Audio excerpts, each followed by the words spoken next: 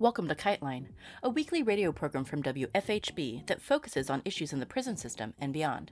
Behind the prison walls, a message is called a kite. Whispered words, a note passed hand to hand, a request submitted to the guards for medical care. Illicit or not, sending a kite means trusting that other people will bear it farther along until it reaches its destination.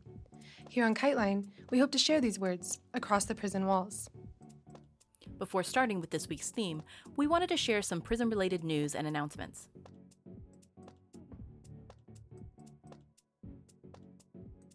On Tuesday, December 13th, 5 Forest defenders were brutally arrested and charged with domestic terrorism.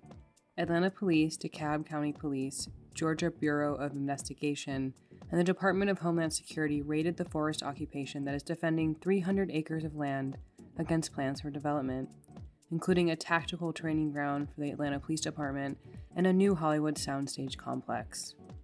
Forest defenders called for a noise demonstration at the DeKalb County Jail in solidarity with 5 people arrested during the raid. Dozens of protesters amassed near the facility by 8 p.m. that evening. Sheriffs on foot lined the perimeter of the jail as a choir of 20 voices, a dozen drums, 2 guitars, and a cello, and various handheld noisemakers approached. Jail administrators peered down from the office windows as protesters tossed smoke bombs on the road and chanted, 1312, we are all here for you, and no forest, no peace. As demonstrators flashed lights, lasers, and binoculars, inmates inside the jail waved out to the street. Inmates in the jail who have also been denied access to water and medication joined the protest by lighting mattresses on fire and breaking windows from the inside. One forest defender said, "There's nothing that evokes such a feeling of solidarity. All the people at the windows. Even though we are strangers to one another, we felt united in our determination against crude imbalance of power and systemic injustice." This is not the first noise demonstration at DeKalb County Jail. At a noise demo in 2019, protesters entered the jail and fought the police. At another demonstration soon after, prisoners smashed over a dozen windows and threw down mold to the protesters, revealing the horrific conditions inside the jail.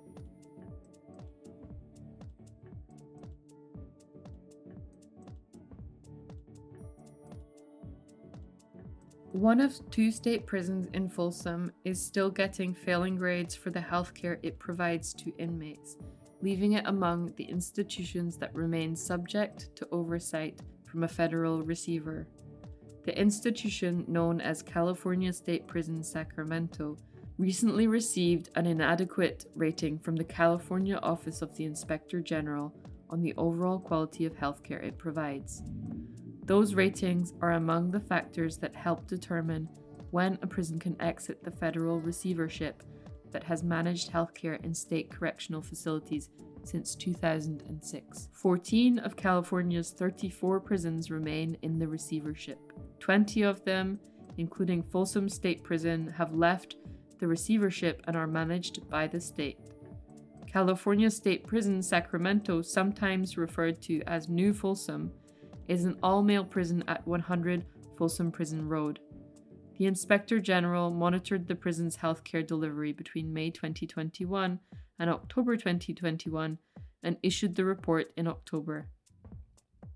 The report said that the prison's healthcare services scored adequately in 3 categories: health information management, preventative services, and specialized medical housing.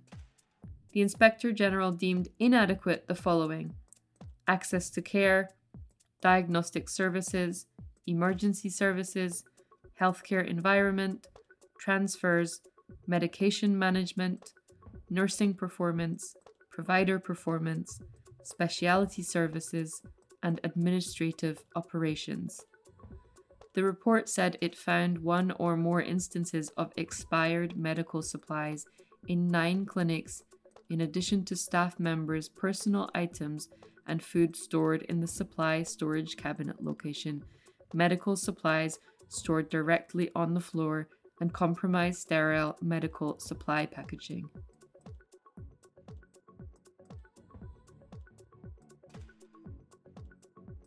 Thomas Lee Rutledge, 44, died alone in an Alabama prison cell 2 years ago, sitting with his face pressed to his window, trying to breathe in cold air as the heat piped into the mental health unit rose to an extreme level, and, according to a federal lawsuit, He was literally baked to death in his cell.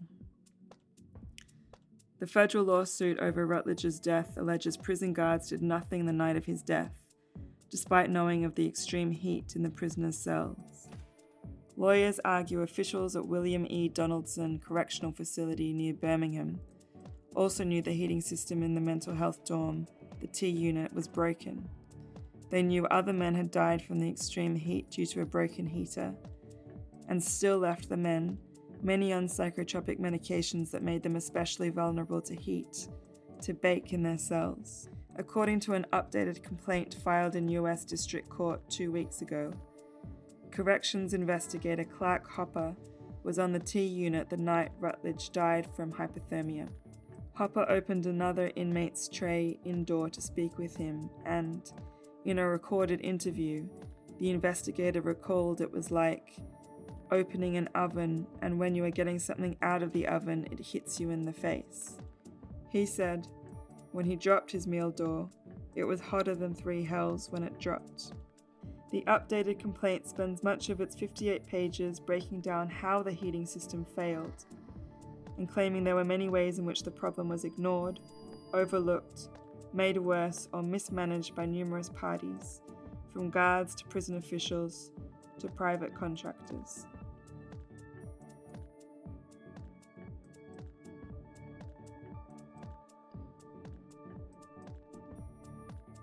The prison divestment group Californians United for a Responsible Budget announced that the California Department of Corrections will close the Chuckawalla Valley State Prison in Riverside County by March 2025, as well as end its $32 million lease with the California City Correctional Facility by 2024.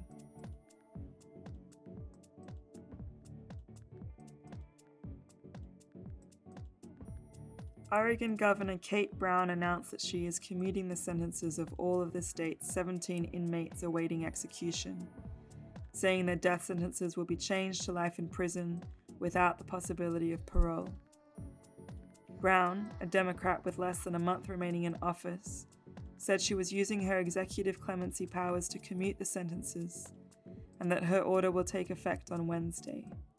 Brown has stated, "I have long believed that justice is not advanced by taking a life, and the state should not be in the business of executing people, even if a terrible crime placed them in prison."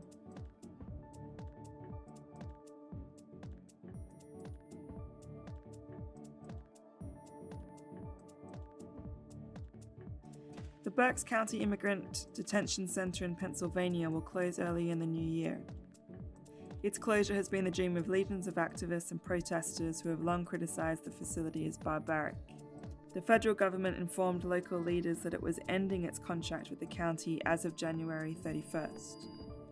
ICE officials in Philadelphia said they were gathering information about the closure and would provide details soon. The government may have just finally made the right decision to end immigration detention in Berks County, said lawyer Bridget Cambria, who has long fought for immigrants held there as executive director of ALDIA, the People's Justice Center in Reading. This is a significant win for the Shut Down Berks Coalition and the direct result of years of committed organizing.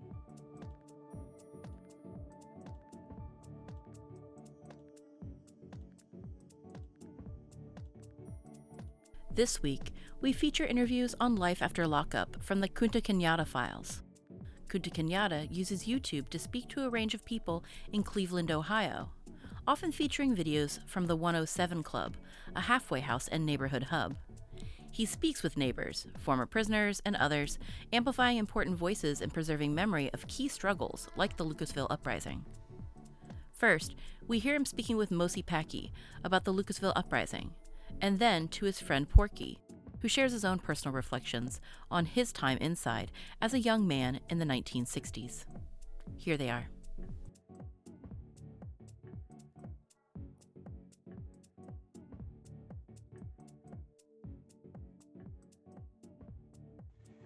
Yeah, this is Kunta Kenyatta here at Club 107, and I'm here with the brother Mosi Paki.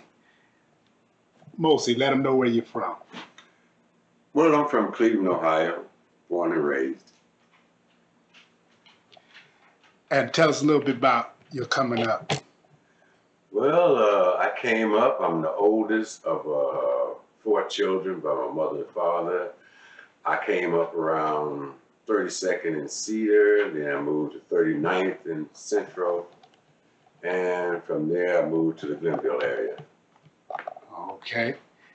You went to school at Glenville? Yes, I did. Okay, graduated from Glenville. Huh? Yes, I did. 1967. Wow. Yeah, that's before I was born. But just a year before I was born. Oh, okay. So where did life take you from there? Well, life took me to the military because they drafted me as soon as I got out of school and to the military, and I left there and I got married to my wife, the mother of my first child. Oh, okay. And then thereafter, I started to drive, commercial driving. Okay. So where you done been? What you done been through in life? Well, I've been, like I said, a commercial driver. I drove for Waxman,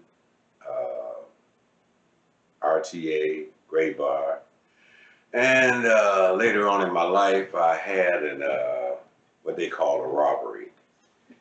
And I got incarcerated from that robbery in 1989. How much time did you do? I did 25 years. I was sentenced to, originally I copped out with the prosecutor to do a deal for 5 to 25, no guns, no kidnapping. But the judge was a little bit disturbed because I represented myself throughout the whole case. And she convicted me and sentenced me to 15 to 25. So I did the whole 25 mainly because the Lucasville siege, and also the judge. I don't think she had wrote a letter that they should keep me till I'm too old to think about picking up a gun. Was you involved with the Lucasville siege? In a sense, I was, because when the siege jumped off, I was in L1, the last block to get opened up. And when it opened up, I was retained to the hallway. But throughout the 10 or 11 days, we needed water. So I went around to all the different blocks that I could get in. And we showed them how to break through these showers and get the water out the shower. And we used that water to drink. But other than that, I was what you call a shadow, just sitting around in the hallway, trying to stay out the way. Yeah, how did that go? That had to be, a hell of an experience. Yes, it was. Kunta, it wasn't like when we were there. We could go up and down the hall and this, that, and other thing. You were limited. And if you were in the hallway, you had what you needed to do, your personal things. Would go down to the gym, and you had the bathroom to utilize in there. But other than that,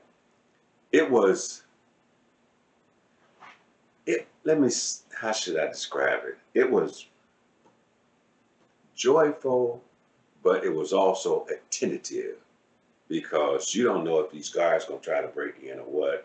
But it was joyful in the fact that we got this. The L side is ours. We control this. So they didn't accuse you of anything? No. Oh, yes, they did. This is what happened, Kunta. First of all, they got conviction after conviction. Naturally, they convicted the Lucasville 5 first of all, and some other guys. But then they started losing cases, and they didn't want to lose anything, so they shut it down. And they convicted everybody else on RIB charges. And those RIB charges went against your parole. And if you had a max, you do your max. If you had life, you're still in there. So what did they accuse you of? They accused me and 11 others of conspiracy to murder the one guard that was killed. And they found you guilty of that at RIB? Oh, of course, naturally. RIB, if you go into RIB, you're guilty before you even go in there, no matter what the incident or the charge is. So what the Highway Patrol had to say about that? Brother Kunta, I and 11 others, I'm going to tell you what happened. When we got transferred to Mansfield from Lucasville, this legal team came down and advised us of the Fifth Amendment. So I said, if we can exercise our fifth, we can refuse to go in there. He said, that's even better. So we spread the word around.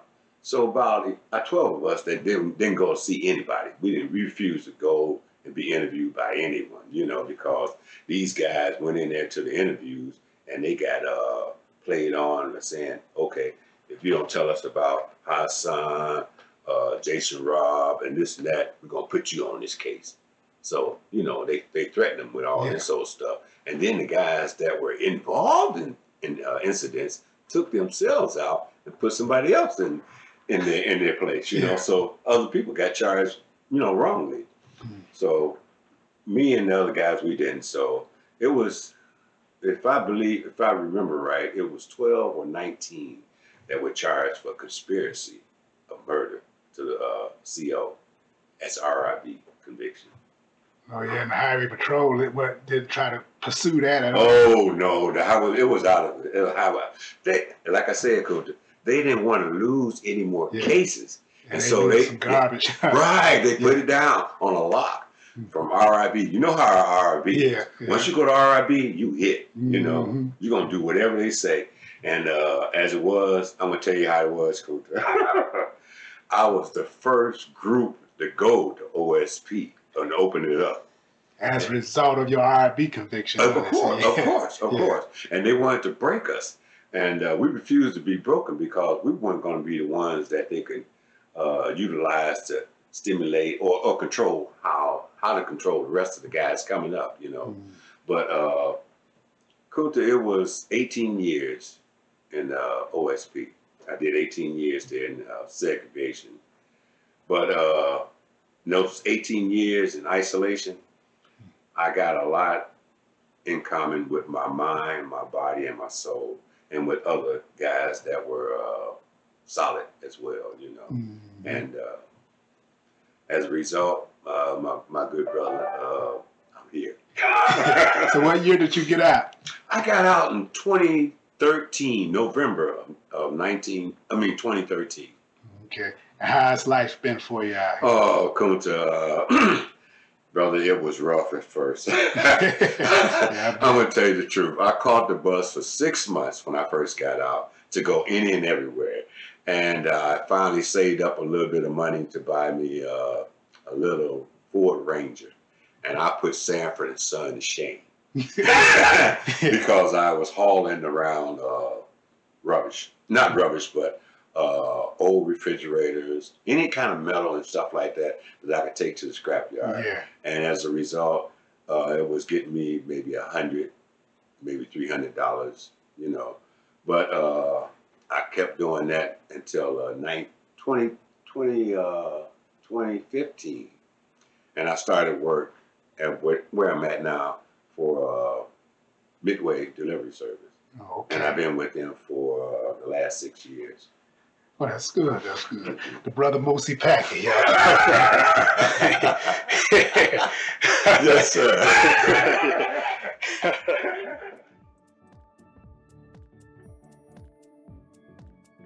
Up next, Kenyatta talks to Mr. Porky, who shares some of his own personal reflections. We'll air more of these conversations in the future, but in the meantime, you can check out more of Kenyatta's interviews and other videos on YouTube at the Kunta Kenyatta Files 107. We'll have links on our website.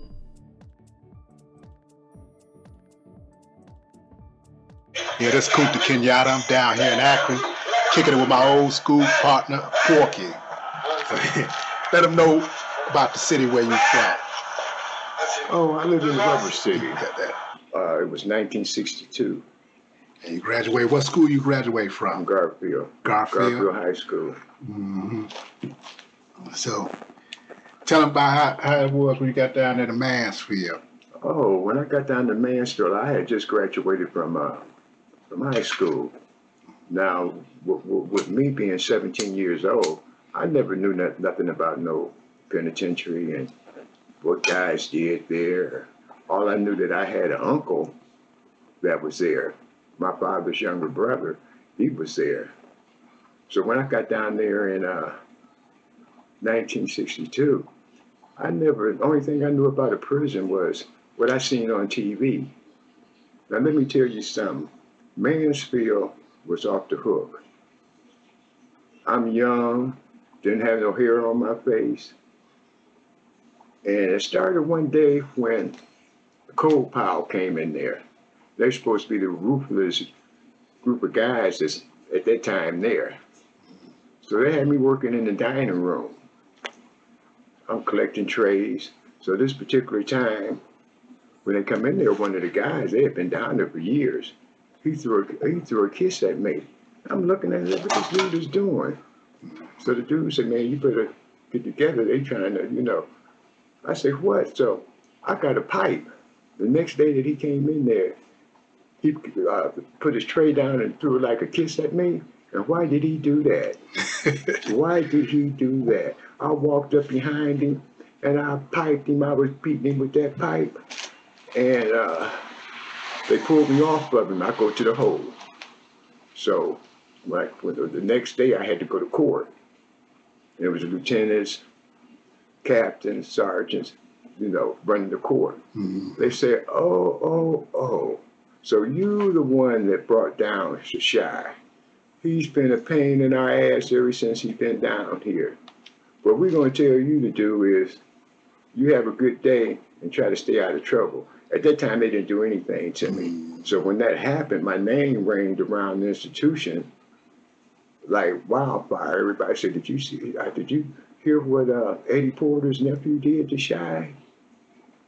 And then after that point, being there, it was one for the books because I knew that I had to become a man because I was in a real live jungle. A person wouldn't have no understanding what I'm talking about that they've never been in that situation. More or less, the institutions today, you're more protected, but you weren't protected. I was 17 years old and I survived the belly of the beast. I brought all the manhood, made me the man that I am today because I had to learn at a young age to survive. And with that said, I got out and I did good. I did real good. Then this next situation that I was in years and years and years later, where I had to go back.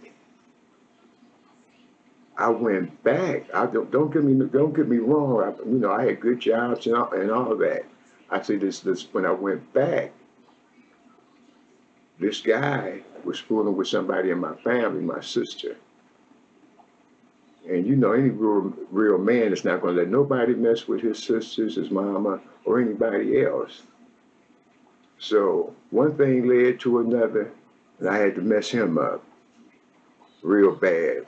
I did everything but killed him. And I went and did 8 years flat, standing on my head with my chest out because I know if I had to do it all over again, I would do it, but I would do it in a different way. And since I've been home, I'm going on 4 years. I've been home going on 4 years now, and my life been peaches and cream because I know I'm a survivor.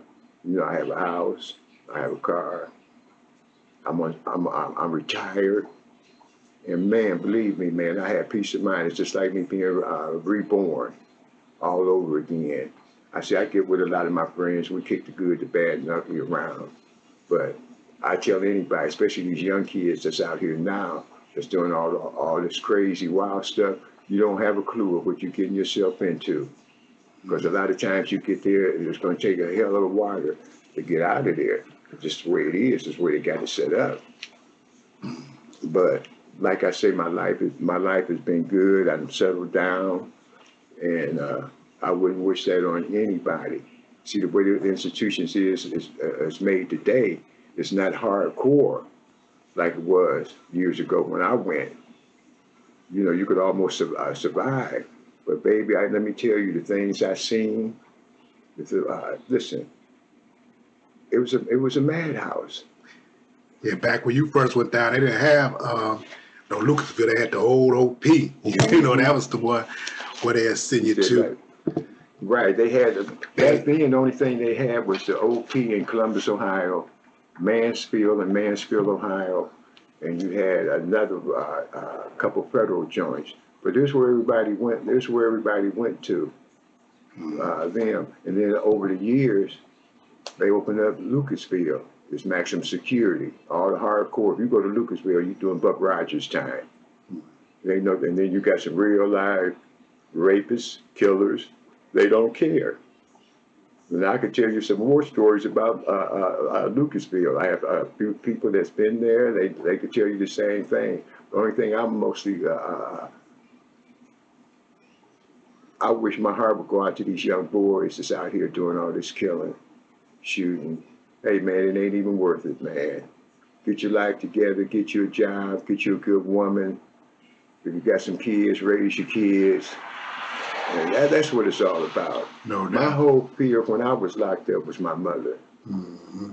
My mother, the one that kept me going, because I didn't want nothing to happen to my mother while I was gone. I didn't want nothing to happen to anybody in my family while I was gone.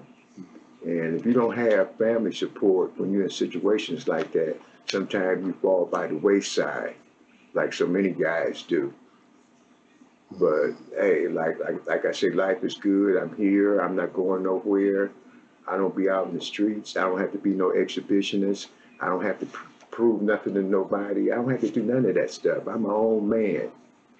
You picked up some trades too in there, you know. Oh yeah, well I had a few trades still, and you know I'm a licensed barber. I've been cutting hair since I was 16 and 17 years old, and while I was away, I just happened to work in the staff barber shop, cutting the COs, nurses, social workers, everybody's here like that.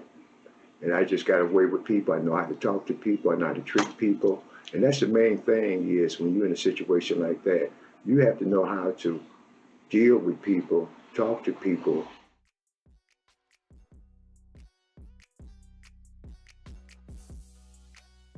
This has been KiteLine. Thank you to everyone who helped with this episode. If you want to support our work, please visit patreon.com/KiteLine Radio. Any funds raised beyond operating costs will be sent to folks on the inside. You can also find us on all social media platforms. You can hear our archive of over 300 episodes at kitelineradio.org. Please reach out if you have a news item we should cover, if you want to volunteer, or just to tell your story. Email us at kiteline@wfhb.org or send us a letter at KiteLine, care of WFHB, 108 West 4th Street, Bloomington, Indiana, 47404. KiteLine is intended as a means of communication between people across prison walls. KiteLine, WFHB, or any affiliates airing this program are not responsible for the opinions expressed on the show. Please join us every week for more stories, news, and insights on the prison system. Thank you for listening.